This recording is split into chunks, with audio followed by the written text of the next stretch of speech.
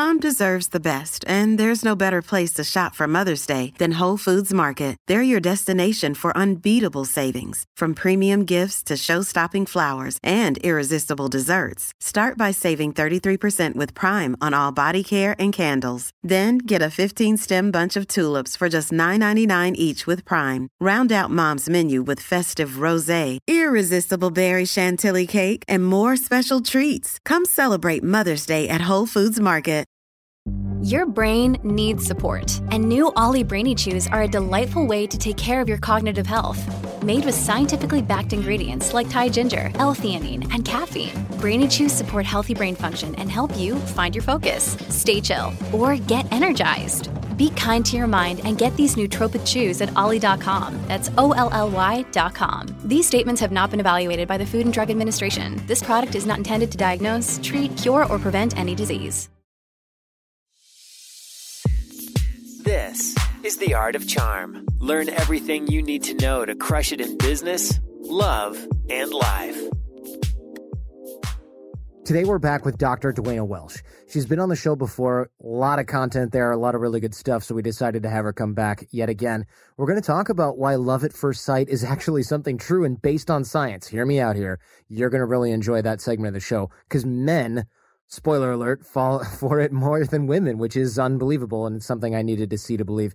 We're also going to get into how women shaped men psychologically through evolutionary processes and how mating strategies differ between men and women, the best predictors of whether your partner will cheat on you, man or woman, and specifically what to say to somebody you need to break up with. All this and more on this episode of The Art of Charm. Welcome to AOC. I'm Jordan Harbinger. The Art of Charm brings together the best thought leaders, teachers, and exceptional individuals to teach you how to be a top performer in life, love, and at work. Imagine having a mix of experienced mentors teaching you their expertise, packing decades of research, testing, and tough lessons into a curriculum. We may not have all the answers, but we definitely have all the questions. Make sure to stay up to date with AOC and get some great stuff that we don't or can't share on the show by signing up at theartofcharm.com. That's where we'll email you our fundamentals toolkit that covers topics like body language, nonverbal communication, persuasion, business networking, public speaking, negotiation, and a whole lot more. I'm also doing regular videos with drills and exercises to help you move forward every single week. We've got our live programs running here in LA. We'll tell you about those later on in the show. And I want to encourage you to join our Social Capital Challenge at theartofcharm.com/challenge or text CHARMED. That's CHARMED to 33444. This challenge is all about improving your networking and connection skill and inspiring those around you to develop a personal and professional connection with you. This will make you a better networker. It will make you a better connector. And if you want accountability, invite your friends as well. That's theartofcharm.com/challenge or text CHARMED to 33444 and they can join the challenge too. All right, here's Dr. Welch. Tell us what you do in one sentence again. I use research-based relationship advice to help anyone who would like their love life to go better, whether they're trying to decide how to date more, how to keep finding the right people or stop finding the wrong people, whether they want to commit to the person they're currently dating, any relationship advice question they have. If science addresses it, I dive in there with them. Right. Nice run-on sentence. But yeah, science is your thing, not grammar, so it's all good. I like that you do it with science. You've been on the show before. It's been great because anybody can make bold claims and then I get a bunch of feedback if I don't catch them before the show. And it's like, yeah, that whole thing she said about that whole amazing thing, not true at all. That didn't happen with yours, which is great because science, right? What I like best about doing things scientifically is people can argue emotionally all they want, and they do. I still get feedback like, well, that's not my experience. I'm like, well, your experience is wrong. Your experience is not the experience of the majority of others that we have tested in a way that is unassailable for the most part. But I appreciate the value of experience. I also really appreciate the value of science, especially when it comes to human behavior, because we're really bad at perceiving our own behavior. Is that true? Actually, yeah. A lot of studies in social psychology show that people are terrible at predicting or explaining their own behavior and their own motives. Yeah. Okay, good. Because I kind of made that up off my own experience, but now you backed it up and you're a scientist. I'd like to get into the idea that men were, quote unquote, actually shaped by women in many ways, evolutionarily speaking. I think any married man will argue, yes, I've been shaped much by my significant other, but I think we've been shaped as a species, as a subspecies, or whatever you want to call it, as a gender, evolutionarily, according to your work. And I could be misreading it, so I'll let you get into it. But I think a lot of guys believe the current cultural stereotypes, and in fact, I totally did it as well until recently, that women are more emotional, women benefit more than men do in relationships, and some of these like men's rights guys, they're all anti-relationship because of this and that and the other thing, and it's not fair to men. It's fun to see that this can be sort of countered very reasonably with science. And I think knowing what male mating psychology is really like, which is a fundamental focus of the show, how emotional guys are as well, what kind of vulnerabilities, special challenges this creates for guys, can help us as men. And I say us, ignoring the 30,000 female AOC fans, but they'll benefit from this too. We can make better choices, I think, with mate choice. And as studies have shown, mate choice is one of the top predictors of lifetime happiness. Yeah, absolutely. It is. I want to backtrack just a little bit and say that the other show that we did, I got so much positive feedback directly from your listeners that it was such a pleasure to do. I'm really excited to be back. And yes, men are really emotional. In fact, I was surprised to conclude, along with other scientists, that men are more emotional than women. Because the stereotype about men is so contrary to that. The stereotype is that, men are more rational, more logical, more calculating in some ways.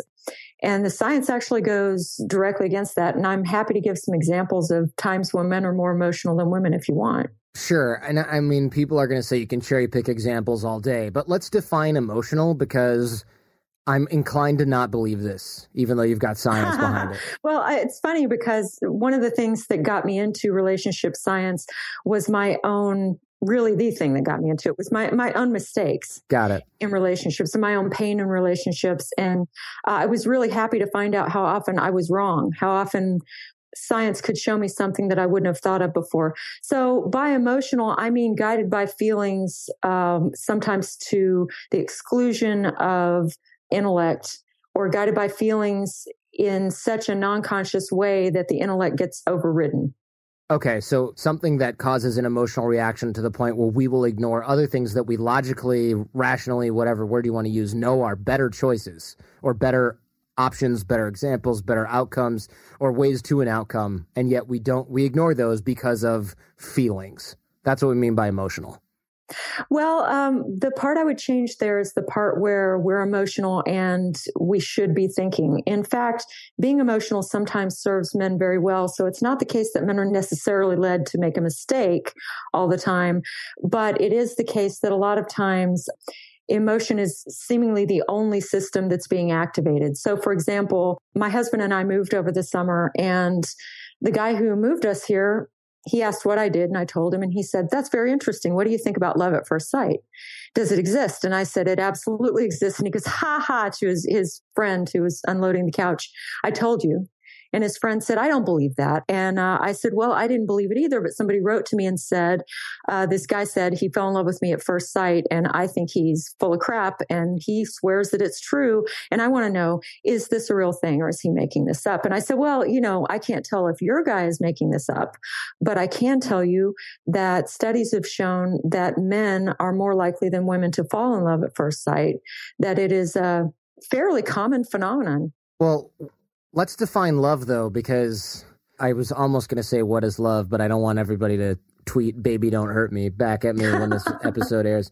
I think we need to define love here, because if we don't, it's like, well, okay, love at first sight. You want to have sex with somebody. Got it. I mean, what are we talking about when we say love at first sight?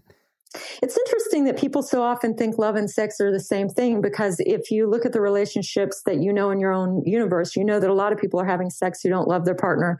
A lot of people are in unrequited love relationships where they feel a lot of love, but they never have sex with that intended partner. So they sometimes, fortunately for all of us, sometimes these two things happen at the same time, but a lot of times they don't. Let me stop you real quick. I don't think love and sex are the same thing. I think that when I look at somebody, I might lust after them instantly because of the way they look, but I wouldn't say like, oh, I was in love with this person. That doesn't make any sense to me at all. Yeah, so I think you kind of just answered the question. Scientists define passionate love as the yearning or longing for total union with another. And it's an obsessive quality where you're thinking about this person all the time. You're It's interesting. There's an actual passionate love scale, which has been validated and tested in numerous cultures and societies, including our own. And it shows very clearly that most of the things that people think of when they think of passionate love actually aren't sexual. So when men fall in love at first sight, they may agree with statements such as, I can't get this person out of my mind, or I'm eating less than I used to, or I want this person to know all about me, my thoughts, my dreams, my feelings. Or my thoughts are obsessively on this person. I can't think about anything else. Or this person has affected my ability to concentrate at work. Those sorts of things. It's really an obsessive quality to it. So this isn't like love as in I care deeply for this person. It's just my brain's driving me crazy with the chemical dump that just happened when I spotted this person at the mall. Yeah, that's right. Because really, we can't expect that sort of connection can happen when we've just first seen someone. My husband and I love each other, and it's not an infatuation kind of love because we actually have been married for 8 years. We have a lot of information to go along with that. Right. The love at first sight phenomenon is a purely emotional phenomenon, and therefore there's not a lot of real data, if you will, that goes into that. I almost said decision, but love at first sight isn't a decision. What's really interesting is love at first sight is when it happens, it's mostly men that it happens to. This is interesting. So is that the only bit of evidence that men are more emotional than women? Oh, no. I made a list. Oh, you did? Well, let's get some of that, because I think right now guys are like, that never happened to me. And love, the definition here is a little bit weird. It's not really what I consider love. So yeah, maybe I'm more emotional than a woman when it comes to lust, but everybody knows guys have a high sex drive, so no news there. We need to go on to something else. Right.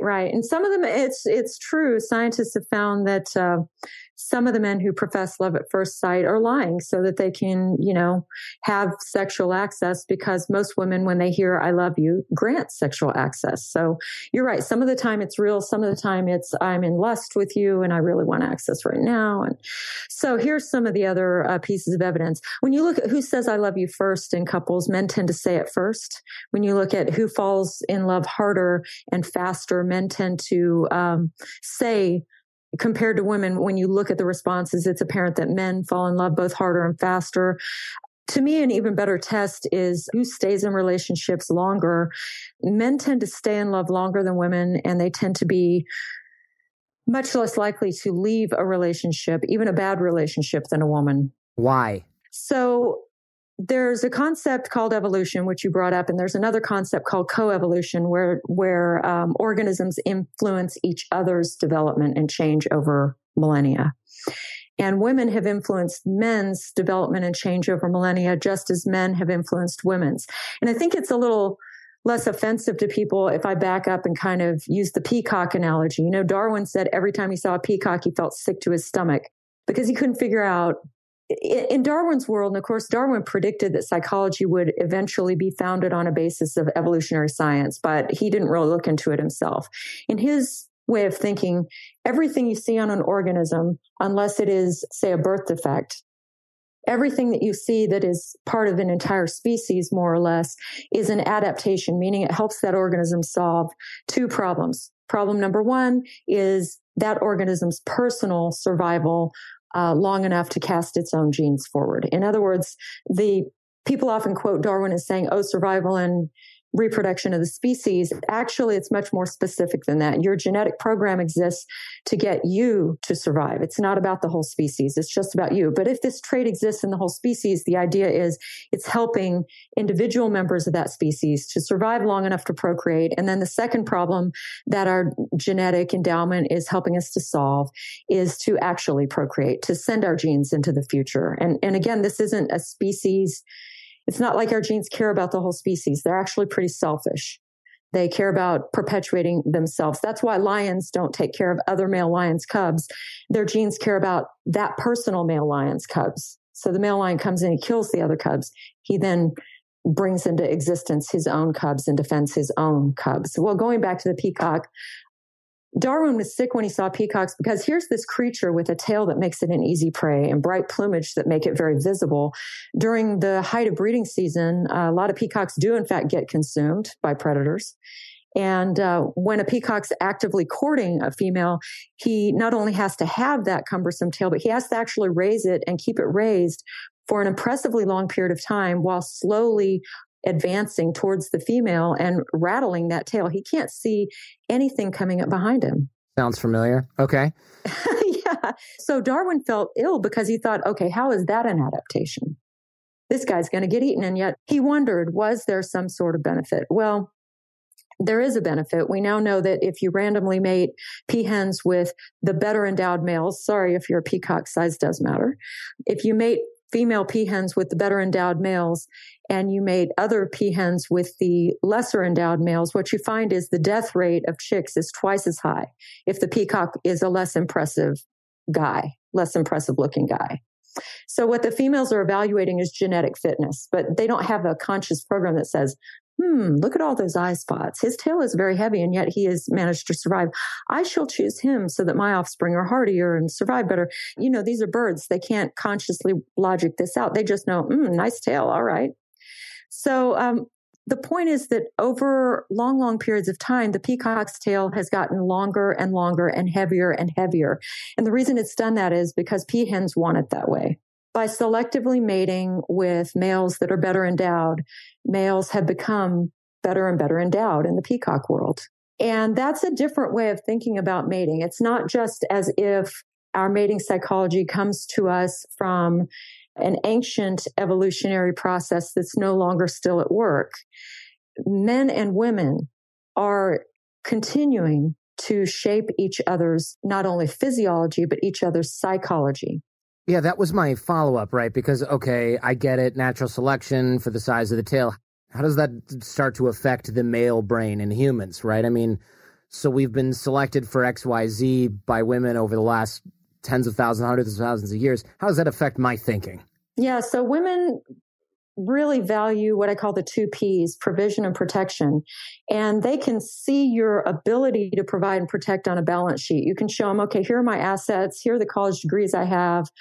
Here's the house I live in. Here's the car I drive. And I can talk to you and you can tell whether I'm intelligent. And women can check the little box mentally that says, okay, this guy can provide and protect. But what she can't tell from a balance sheet and access to looking at your resources is whether you're going to stick in there and actually do it. You know, 50,000 years ago, when humans were living in hunter-gatherer tribes of maybe 120 people, all women were gamblers back then. They were gambling that if they had sex with a guy, that he was going to stick around and provide for them. Because unlike today, where I have a PhD and I can support myself, and if I got pregnant accidentally, I would freak out, but it wouldn't be the end of my life in all likelihood. Back then, it really could be. And so the women whose psychology got carried forward were the women who were picky. And they weren't just picky about whether a man had resources. They were picky about whether he would share those resources. And how did she know that he was going to share the resources, do you think? I don't know. Tell us. Commitment. She looked for signs of commitment. And those signs of commitment, which women are still using today, often amount to signs of love. I should have just guessed. I would have gotten it. Yeah, signs of commitment. So here's stuff women look for. A really, really big one is, has he said he loves you without any prompting from you? So men say they love first because women need that in order to feel secure. Right. And sometimes it's just an outright lie and it's manipulative. Sometimes, but most of the time it's not. You know, most people are good people. And so most of the time, men are actually telling the truth. Just like in the studies of actual love at first sight, it's mostly men who experience that. And I believe that's evolutionary in origin. I think that because women have very strongly valued men for providing cues of commitment, that this has over millennia shaped men to offer cues of commitment more and more rapidly, just as the peacock's tail has gotten longer and longer. So if men are more emotional than women when it comes to this, then does that mean we're less logical by definition when it comes to selecting a mate? Short term, we know that's true, right? Because we're just like, whatever. For most guys, ask any college kid, doesn't matter a whole lot sometimes. But when we're talking long-term mating, are we still as emotional, or do we switch to logical, better decision makers? Yes. So you brought up a couple really good points there. One of them is that men have long and short-term mating strategies, and that these strategies are vastly different. Because, see, women also have long and short-term strategies, but women's strategies for long and short-term are actually very similar to each other. We've covered some of the differences before, but let's get a Cliff's Notes going. Yeah, so the Cliff's Notes of this is that scientists asked men and women, if you were going to have a casual sexual relationship, what would your standards be? And there was a checklist of things that people could indicate that they would have to have before they would have casual sex with someone. And they've also looked at actual behavior. When people do choose a casual sex partner in the real world, how do they do it? And they find that men's standards for a casual sex partner are loose enough that some scientists, such as David Buss, have noted that guys say that they would have sex with a woman who they weren't physically attracted to, who was passed out, drunk, and barely breathing, and maybe even mentally retarded. Wow, that's kind of terrifying, and I really hope that's wrong, but, science. But then when you ask women that same question and you look at women's behavior, women demonstrate what I call the rock star effect. They are even choosier about a casual sex partner than they are about a husband in some ways. Over the last 17 years, we have launched our fair share of online courses, coaching programs, and finding the right platform has always been a challenge. They say if you do what you love, you never work a day in your life. But if you're an entrepreneur, you know the hard work that comes with it. That's why you need Kajabi. Kajabi makes it easy to run your entire online business from one platform so you can focus on what you love, creating. Kajabi is the ultimate all-in-one platform that helps creators and entrepreneurs build successful online businesses by unlocking predictable, recurring revenue. No matter your niche, Kajabi makes it easy to turn your skills, passions, and experiences into enriching online courses, exclusive membership sites, subscription podcasts, thriving communities, personalized coaching, and more. The best part? Kajabi doesn't cut into your revenue because everything is owned and controlled by you. So keep 100% of what you earn. And with Kajabi, you also get robust analytics, easy payment options, email marketing tools, and customizable website templates, all built in. You don't even need a huge audience to make sustainable income. There are thousands of creators on Kajabi making 6 and 7 figures with less than 50,000 followers. Right now, Kajabi is offering a free 30-day trial to start your business if you go to kajabi.com/charm. That's KAJABI.com/charm. Go to kajabi.com/charm and join the creators and entrepreneurs who have made over $7 billion. Johnny, we know if you listen to the show, you are driven. In fact, we're driven by the search for better. But when it comes to hiring, the best way to search for a candidate isn't to search at all. Don't search, match with Indeed. If you need to hire, you need Indeed. Indeed is your matching and hiring platform with over 350 million global monthly visitors, according to Indeed data, and a matching engine that helps you find quality candidates fast. Ditch the busy work. Use Indeed for scheduling, screening, and messaging so you can connect with candidates faster. And Indeed doesn't just help you hire faster. 93% of employers agree Indeed delivers the highest quality matches compared to other job sites, according to a recent Indeed survey. We have hired a lot of team members over the last 17 years. Going through endless resumes, well, that's a time sink. But you know what else is a time sink? Interviewing endless people, because they're all going to give you the best face forward. That's why we love Indeed, leveraging over 140 million qualifications and preferences every single day. Indeed's matching engine is constantly learning from your preferences. So the more you use Indeed, the better it gets. Join more than 3.5 million businesses worldwide that use Indeed to hire great talent fast. And listeners of this show get a $75 sponsored job credit to get your jobs more visibility at Indeed.com/charm. Just go to Indeed.com/charm right now and support our show by saying you heard about Indeed on this podcast. Indeed.com/charm. Terms and conditions apply. Need to hire? You need Indeed. Wait a minute. Hold on a second. I need to highlight that. In many cases, women are more choosy with a casual sex partner than they would be for a husband. What? Really? Yes. I find mating psychology so much more easy to understand because really I have a lot of WTF moments when I first read this science. And then I have to remember that our mating psychology is unconscious and it comes from more than 50,000 years ago when it would have made sense. A lot of our mating psychology doesn't make sense anymore. Like, for example, 80% of women want a guy who's at least 6 feet tall, when in the modern context, you really don't need a guy who's 6 feet tall. So, they want something that in the past where men were constantly raping each other's women, but if you were the 6 foot tall guy, nobody touched your woman. Well, that made a lot of sense. Or if you had the 6 foot tall guy, you, the cave woman, had more meat. That makes a lot of sense. It doesn't make so much sense now, but we're still carrying forward this ancestral mating psychology, whether or not it makes sense. So yes, women actually have higher standards for a casual sex partner very often than they would have for a husband in some ways. For example, the casual sex partner usually has to have more status than someone that they would consider for a long-term relationship. He needs to be the rock star. I mean, why do you think it is guys want to be in bands, really? It all starts with ladies, for sure. Yeah. I mean, you look at some of the guys who are in bands and you note how much action they're getting and how much they would be getting if they weren't in a band. Just think about that.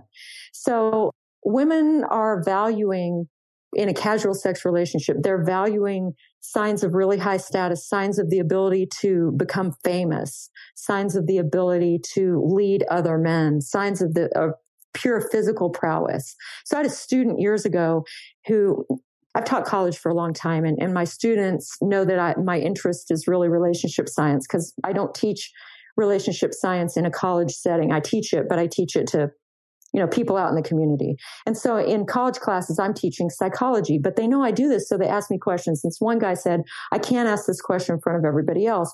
He said, how do I get women to stop throwing themselves at me? And you're like, get shorter ASAP. Tame that jawline, sir. And I said, what have you done so far to try to get rid of him? And he said, I grew a really thick beard and I try to appear shorter than I am.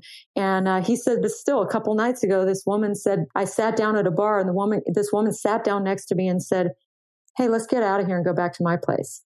Yeah, nobody feels sorry for that guy right now. He said, I can't say this out loud to anybody but you because nobody feels sorry for me. But his problem was he suspected that because he had sex without any effort, that he was getting to a point where emotionally he couldn't connect with women. Yeah, it can become a real problem. I'm being facetious here. I just think it's such a rare problem that most guys would kill to have it. Yeah, no kidding. It's like having too much money. Like, I don't even know what to do with it. Nothing seems off limits to me. Nothing excites me anymore. I'll be upset when I get there, which is what the rest of us say.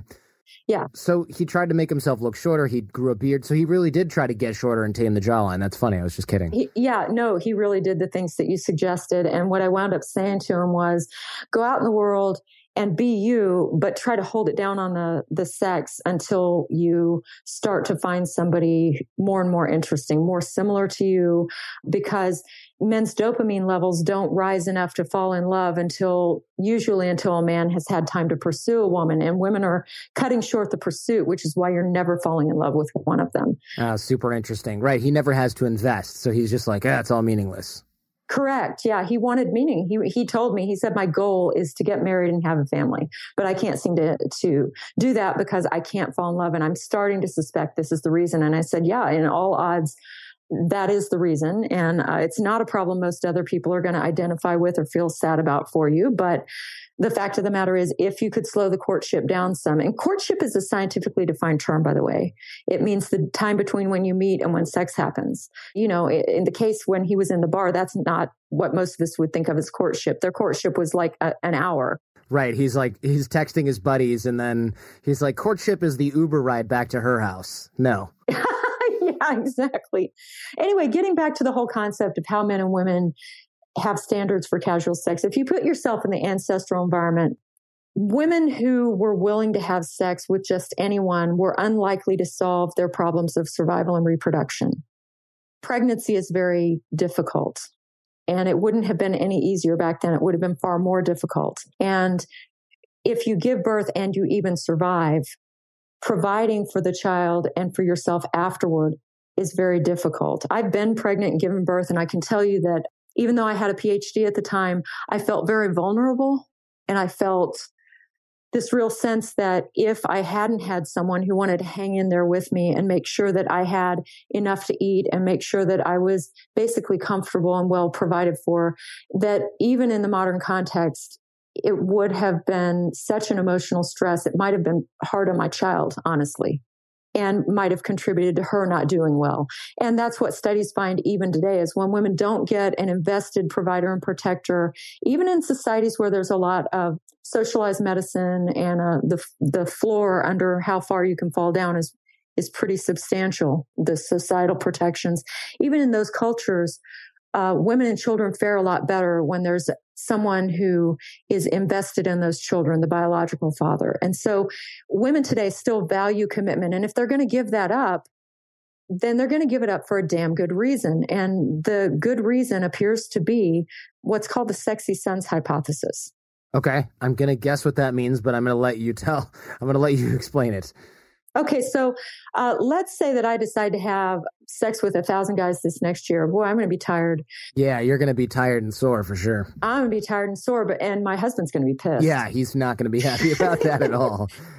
But the thing is that if my goal, again, non-consciously, my non-conscious goal always is to make more copies of myself. And if my goal is to make more copies of myself and I have sex with 1,000 fertile guys, I'm only going to have one baby in all likelihood out of that whole year of effort. Now, however, let's say that I have casual sex with a very famous, very good looking, very rich man, and I get pregnant. Let's even take it further. Let's say that I know he's not going to invest in me. I know this is a one night stand. The thing is, if I have one of his sons, even though I can make very few copies of myself, my genes, in any given lifetime, if I have a sexy son, he's probably going to be sexy like dad. And if he gets access to thousands of fertile women, guess what? He's going to potentially cast thousands of copies of my genes, not just his, out into the world. Right. So the most effective replicators. So what you're saying here, what it sounds like you're saying, and it's something we've mentioned on the show before, is that the person who is most likely to spread your genes the widest is not necessarily the best person to take care of you while pregnant / for the rest of your life in your old age. Well, it depends. There are studies on how women cheat. When do they cheat? How do they cheat? Who do they choose to cheat with? I want to emphasize this is non-conscious. It's not like rock stars, lovers are thinking, wow, I really want to make a lot of copies of myself. So I hope I get pregnant by this dude and then I have a boy so that someday that boy will be like dad. This is all very non-conscious. Right. This is like lizard brain doing all the thinking behind the scenes. Yeah. Cause we got stuff to do. We got to hunt. We got to gather, we have to raise the kids we've already got. So our right side of our brain is really taking charge of a large part of the program. And we just don't have to think about it very much. Women place a high premium for a marriage partner on fidelity. They want a man who is going to love and have sex with them and only them. It turns out the single best predictor of whether a man's going to cheat is whether he has the opportunity to do so. And not get caught, you mean? No, I don't necessarily mean that. I mean that men who are like my former student, routinely approached by women and offered sex, are the very most likely ones to do it. Right. Surprise, surprise. He's got a ton of opportunity and he's going to be weak at some point and do it. Yeah. And so what happens is that those very same men are often taxed in the marriage market because women assume that those men are not good marriage material. Right, because they just figure, well, he's so good looking that he's probably going to cheat on me. And that's a subconscious calculation as well. Yes, it is. And so when women have been presented with that calculus, so to speak, when they've been asked, if you could have a man with these qualities, who would marry you, or these other qualities, who would marry you? It's weird, but for the casual sex scenario, again, in study after study, women are a little pickier. For the marriage partner, they want the man who can bring home the goods and continue providing and is loving, but they want him to be less good looking. Interesting. So that's an uncomfortable truth for a lot of people, I think. Yeah. It's uncomfortable for me for sure. It's funny. I do a lot of, now that I've moved, I'm doing a lot of teaching out in the community, and I'm teaching, among other places, at maybe the most liberal high school that I've even heard of. And we're talking about some of this mating psychology stuff. And the guy who sits in the class with me while I'm talking with the high school seniors and juniors, he actually wears, I don't know what you would call them, but they're pants that you would wear if you were at an ashram and you were meditating. And he's very into Far Eastern philosophy. And I really wondered if I was going to get fired my very first day at this high school. I show up on Fridays and do this seminar. And so at the end of it, I said, hey, Scott, so, the part where I was talking about inherited mating psychology and explaining that to the students, are we cool? And he goes, you know what? The only thing I wish is that you would come to my high school years and years ago and talked about it, because it would have helped me a lot. He said, yeah, it's uncomfortable, but people need to know about it, whether or not it makes them uncomfortable. Well, good teacher, because that's definitely a huge concern, right? The truth is often uncomfortable, but it doesn't make it any less true. Yeah, but then this other organization where I live decided not to allow me to interact with their young adults at all, because if the students knew the science, then that would be contrary to women improving their lot in the world. Do you agree with that? That seems like a ridiculous assertion. I think it's just as credible as saying that we can't talk about evolution because what if it was true? So let's leave it out of our textbooks. No, I don't think it's reasonable. Yeah, I would agree with you. I think it's the far left version of what the far right says. I don't think it's reasonable at all. Yeah, I definitely agree with that. I'm interested to hear what the AOC family thinks about that as well. I think that's a really interesting sort of political discussion that doesn't need to be dived into too much further on this program, because it's less interesting than the science. Yeah, well, science is, what I love about science is it's true regardless of your politics. It's true regardless of your pre-existing leanings. It's true whether or not you believe in it. Exactly. Yeah, that's something I heard Neil deGrasse Tyson say, I think. Yes, thank you so much. I really am excited that he's gotten people invested and involved in science that way and understanding it that way. But yeah, back to what we were discussing. So women have a different way of cheating than men have, just as they are more selective about their one-night stand type partner. They tend to choose a partner to cheat with who is more of a rock star than their husband in terms of looks. Again, it's not that women are never willing to take a sexual risk. Men are more likely to take a one-night stand risk than women are. They're more likely to say they want that to happen than women are. But it's obviously, you can't have a situation where men are cheating and there aren't some women cheating too. That doesn't make sense, does it? I mean, if men are cheating, therefore women are cheating. You can't have sex without a partner. Well, yeah, maybe. You're the scientist. Of course. Yeah, sure. But sometimes you're not cheating if your partner is totally single, right? I mean, that's... Yeah. But it's interesting. A lot of times when people are cheating, they choose other partnered people. So they actually are cheating with somebody else who's cheating too. Yeah. In those cases, yes, it's true. But it's not always that two people are cheating if one person is simply single and out there and doesn't know about that the other person is married. I mean, there's nothing they've done wrong in that scenario. Yeah, well, that's a philosophical issue I think that science doesn't address is if let's say you're a guy and you're single, but the woman that you're having sex with is married, are you doing anything wrong? I think that's for another show. But anyway, so men and women do have these very different standards. And so what women are valuing, though, when they're looking for long-term mating situation, which is what most women most of the time are looking for, is they're looking for a lot of emotion from men. And this is why, in my opinion is based on science, but I'm making a small leap here. In my opinion, this is the reason why men are more emotional. Men, de facto, they are more emotional. I mean, they're less likely to end a relationship, even when it's miserable. They're more likely to have a rosy, happy view of early courtship, even if things kind of suck right now, than women are. They're more likely to remarry, which shows that men place a premium on commitment, even though society says that men just want to play and they don't place a premium on it. It would seem that men do experience a real emotional boost from being married, because when you look at who gets remarried after divorce or after being widowed, overwhelmingly it's men. Women are much more likely to remain single. Many of us have those stubborn pounds that seem impossible to lose, no matter how good we eat or how hard we work out. My solution is PlushCare. PlushCare is a leading telehealth provider with doctors who are there for you day and night to partner with you in your weight loss journey. They can prescribe FDA-approved weight loss medications like Wegovy and Zepbound for those who qualify. Plus, they accept most insurance plans. To get started, visit plushcare.com/weightloss. That's plushcare.com/weightloss. When you look at who gets more upset during arguments, women will shout more than men will. So it looks like the woman's getting more upset. But research by John Gottman and others has shown that if you monitor people's heart rates during an argument, women can be shouting and look visibly upset, and then their heart rate is staying at an even 70, 75. They're not really that upset. Men, on the other hand, frequently with minimal discussion even will have a heart rate that reaches 100. And what scientists have found is once a person's heart rate reaches 100 beats per minute, they don't hear another word that's said in that argument.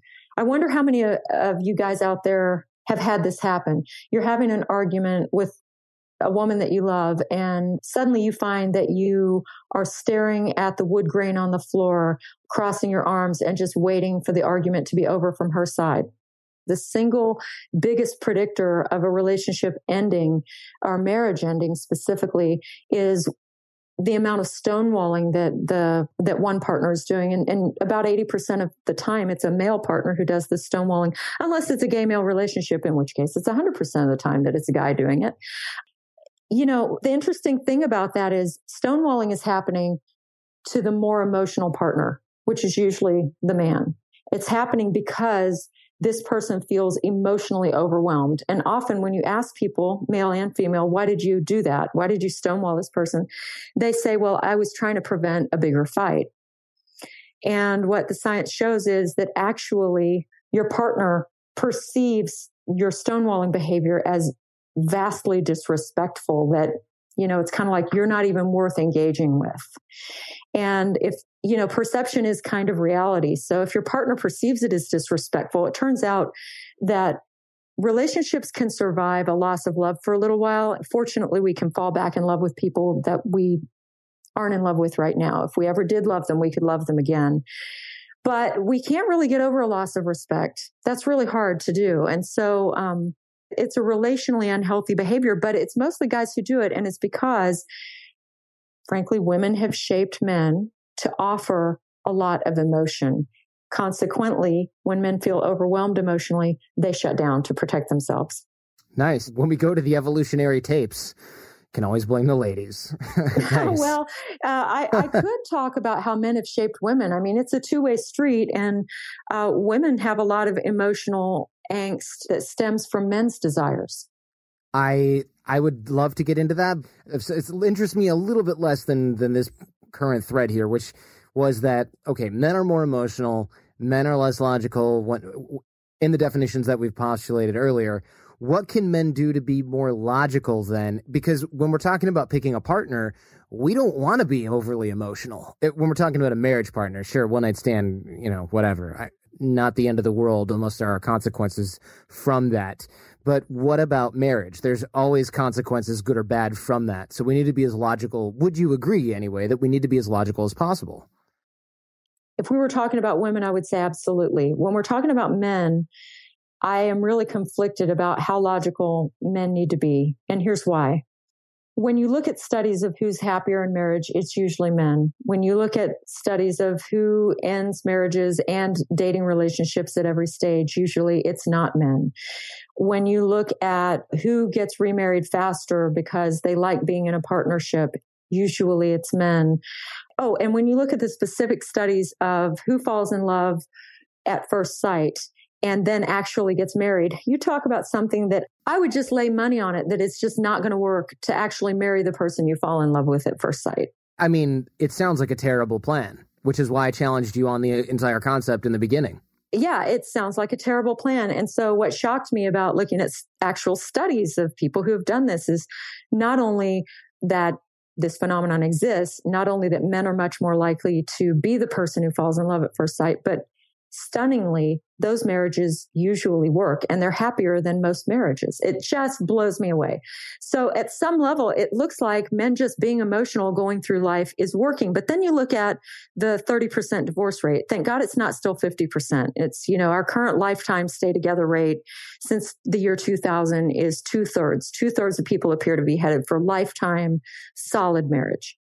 But still, you know, that 1 in 3 people, they're not very happy. And so here's what I think that men can do to be more logical than they usually are. And the first one is something that a lot of guys and women too, they just don't want to do it. But really, I'm encouraging you to do it.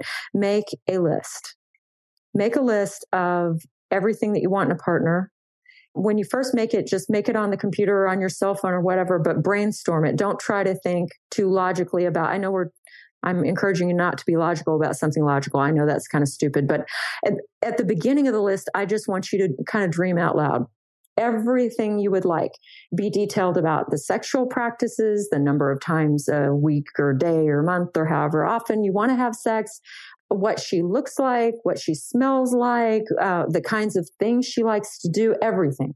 Be as detailed as you possibly can. And then I want you to go back through that list and subdivide it into things you would really like to have, but you could compromise on if she was otherwise perfect. I call those desirables or wants. And then things that really you have to have or you just couldn't be happy with this person. I call those must-haves. And this is how I want you to use this logic. I want you to be ruthlessly honest with yourself after you meet someone. I want you to go back through the list. And if she is lacking even one must-have, you must not. Even if she has, you got 100 things on the list and only 5 of them are must-haves, and she has 99 things, but the missing thing is a must-have. The reason you put that as a must-have is because it's a deal breaker. Don't ever get involved in a relationship that's broken from the very moment that you entered it. We don't have to do that. We could invest some thought ahead of time. Right now, people are getting involved in what I call mini marriages, where they meet, they have sex, they get deeply emotionally involved, they get married, and then they ask the question, do we belong together? Do you know about the research on arranged marriages? I do, in that they are more successful.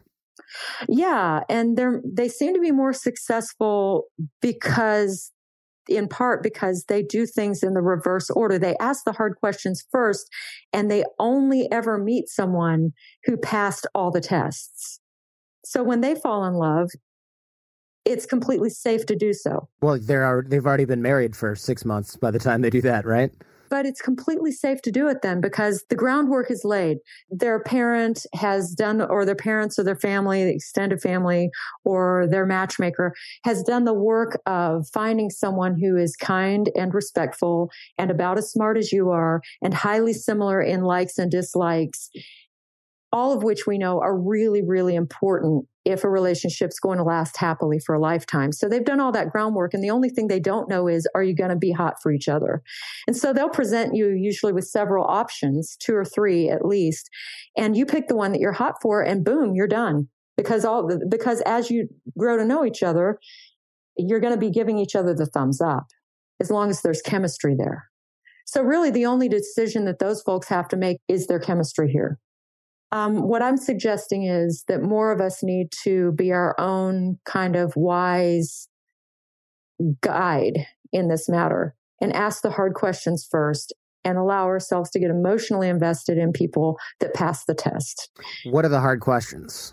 The hard questions are whatever your standards of must-haves are, you have to find out whether they meet them. And that's why I can't tell you a lot of specifics. I can tell you that your partner has to be kind and respectful, meaning kind to others and respectful to others and about others, even when that other person can't do anything for them, even when that other person has disappointed them, and even when they're having a bad day. It's a high standard, but science is really clear that if you can't find and be someone kind and respectful, no matter what else you have going for you, a marriage is not going to work for you. That's a rock bottom standard. They have to have that. You have to ascertain, are they kind and respectful? But then you have to ascertain other stuff too. Do they want the same things out of life that I want? You know, for some men that I've coached, because I have private clients too, and right now 100% of my private clients are male. So for the men that I coach, I'll kind of ask them questions to try to find out, well, so what do you want? How important is it for you to have kids? You know, some guys, if they met the right woman and they really adored her, they could really go either way on the question. If she really wanted kids, fine. If she really didn't, fine. It's not that big an investment for them emotionally. But for others, you know, I've had some men say, why would anyone ever get married without having kids? Having kids is the whole reason to make a family. You're really not anything. You're just playing house if you don't have children. I mean, some people do have that perspective. And for them, it's a must-have. So if they met a woman who didn't want kids, then they would need to stop dating her, even if they felt like they could be in love with her. Yeah, I can see that being an obvious deal breaker for a lot of folks. Now, going back to men being less likely to end a relationship, you mentioned that earlier. how do we extricate ourselves from a bad relationship if we know that we're predisposed as males to staying in one? Yeah, so women have shaped men's emotions so much that women have actually shaped men to stay in relationships even when it's not to the man's advantage. Most unhappy women will leave. Most unhappy men won't.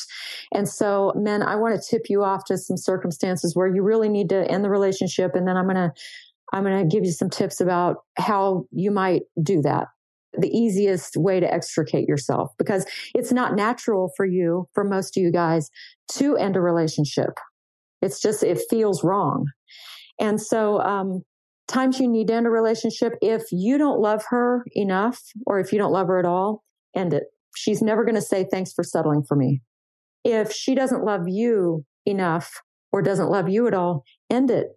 Being settled for, that sucks too.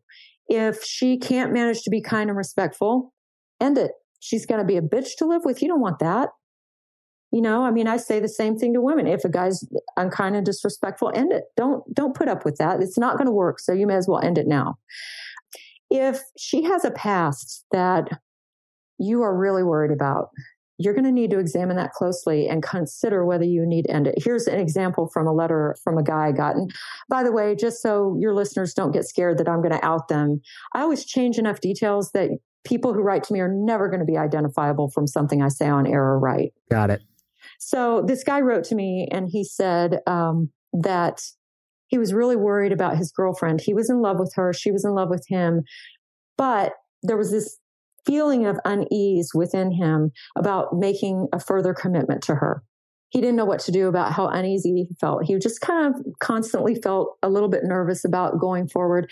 And so I said, well, tell me more about that. Why do you feel nervous? What is it that's making you worried? Do you even know? And he said, it turns out that she has a very large number of sexual partners. And he said, I do too. So, I realize it's a double standard. But he said, it also turns out that some of those sexual partners she had while she was married before.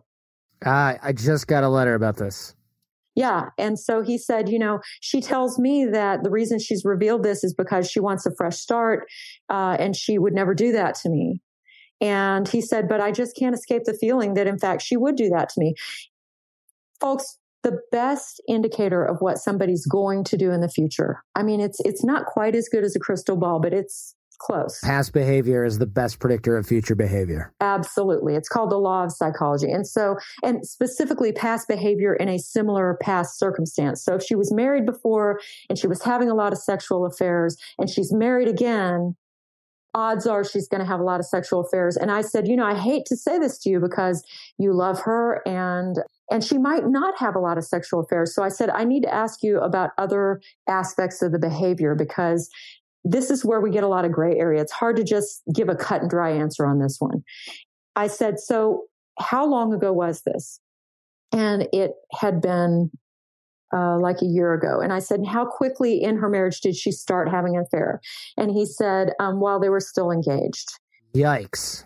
Yeah. And I said, and did she feel entitled to have the affairs? Or did she feel like a horrible person?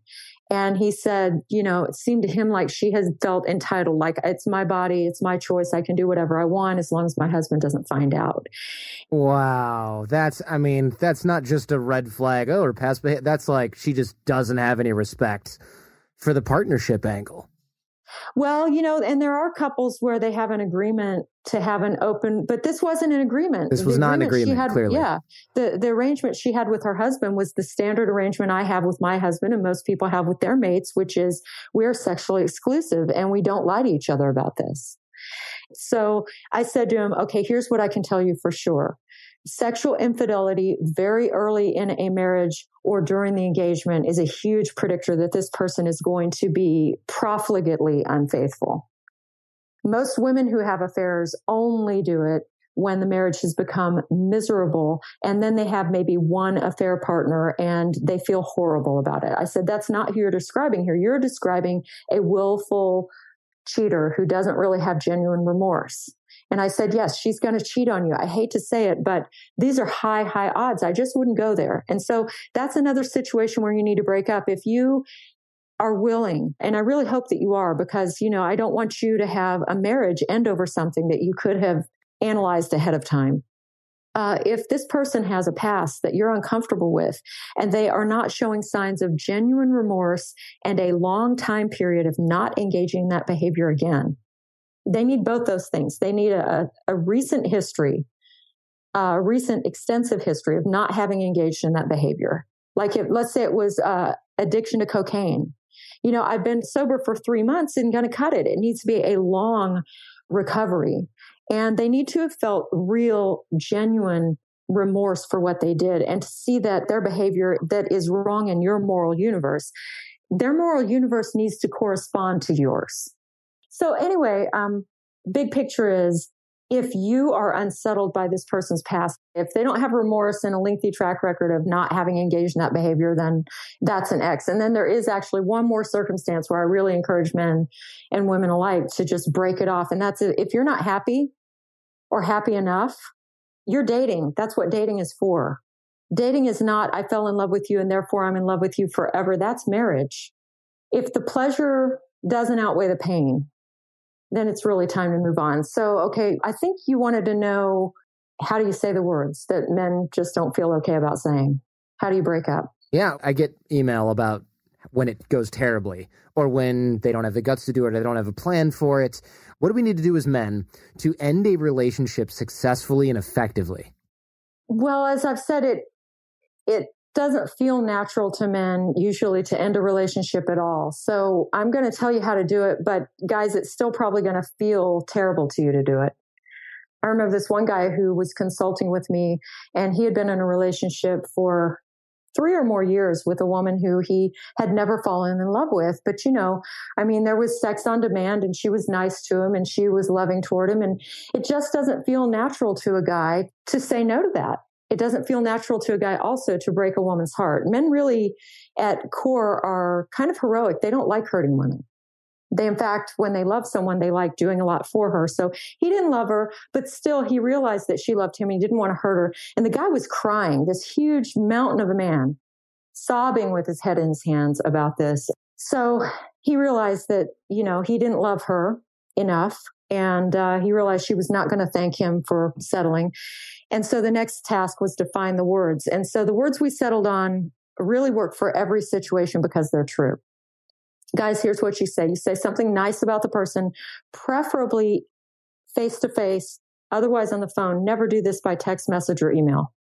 And you're going to start by saying something pleasant or kind about them in the relationship. And then you're going to follow that up with one of the following statements. But I don't feel the way I need to feel to move forward. Or you could say, but I just don't feel like we have enough in common to continue. This is the open-face breakup sandwich. Yes, you're not going to leave her in hope of a future relationship with you, because there isn't a hope of it. The reason you're breaking up is you either don't have enough in common to continue, or you don't feel the way you need to feel in order to continue, or both of these things. And they're unassailable. It's really about you. I guess somebody could be so disrespectful that she says, no, you don't really feel that way. But that would be a sign for sure that you're making the right choice if she doesn't even acknowledge that you have your own thoughts and feelings. No, you feel this way. You're just confused, honey. Head pat, right? Exactly. So that's an even bigger green light for you to move on if she tries to tell you you don't feel how you feel. It's unassailable. It's clear. It's concise. It doesn't blame the person for anything. Therefore, it is kind and respectful in addition to being honest. And it's brief. So I actually, in my book, I call the guy Kevin. I actually counseled with Kevin about, I guess we did some role play because he told me a lot about her. And so I was trying to guess the kind of things she would say. And he said, oh, yes, she would definitely say those things. So he would say, Sheila, I really have enjoyed the time we have spent together over the past 3 years. You've been a really kind person to me, and we've had a great friendship, and we've had a good sex life, but I don't feel the way I need to feel to go on. I need to break up. And even just saying that to me was very hard for him. And so we practiced just having him say it a few times. And then the next thing we did is I role played her and I said, "What? You've taken 3 years of my life? You scumbag. How could you do that? You just don't feel the way you need to feel." And the reason I was doing that is I could tell that she was not going to go gently into that good night. She was going to be furious from what he had said. And so he had to be prepared for that. And so what I encouraged him to do at that point was the broken record technique. Just keep saying it. And I encouraged him to go to her apartment to conduct the breakup. He can leave. We actually did a whole book about breakups. It's free. If you go to theartofcharm.com/breakups, it's a couple years old, but it includes what to say, where to do it, how to do it, what to do if she starts crying or if the other person becomes unreasonable about it, what happens if they try to contact you, what you need to do. We outline this whole process because there are a lot of things, right? You're like, oh, I'll do it when she comes over today. Well, now she's in your house. What are you going to do? You going to leave your own house? There's a lot of different considerations that you don't see coming. And a lot of times guys will say, yeah, we're mature adults. It's going to be fine. And then the next email is, oh my God, what just happened?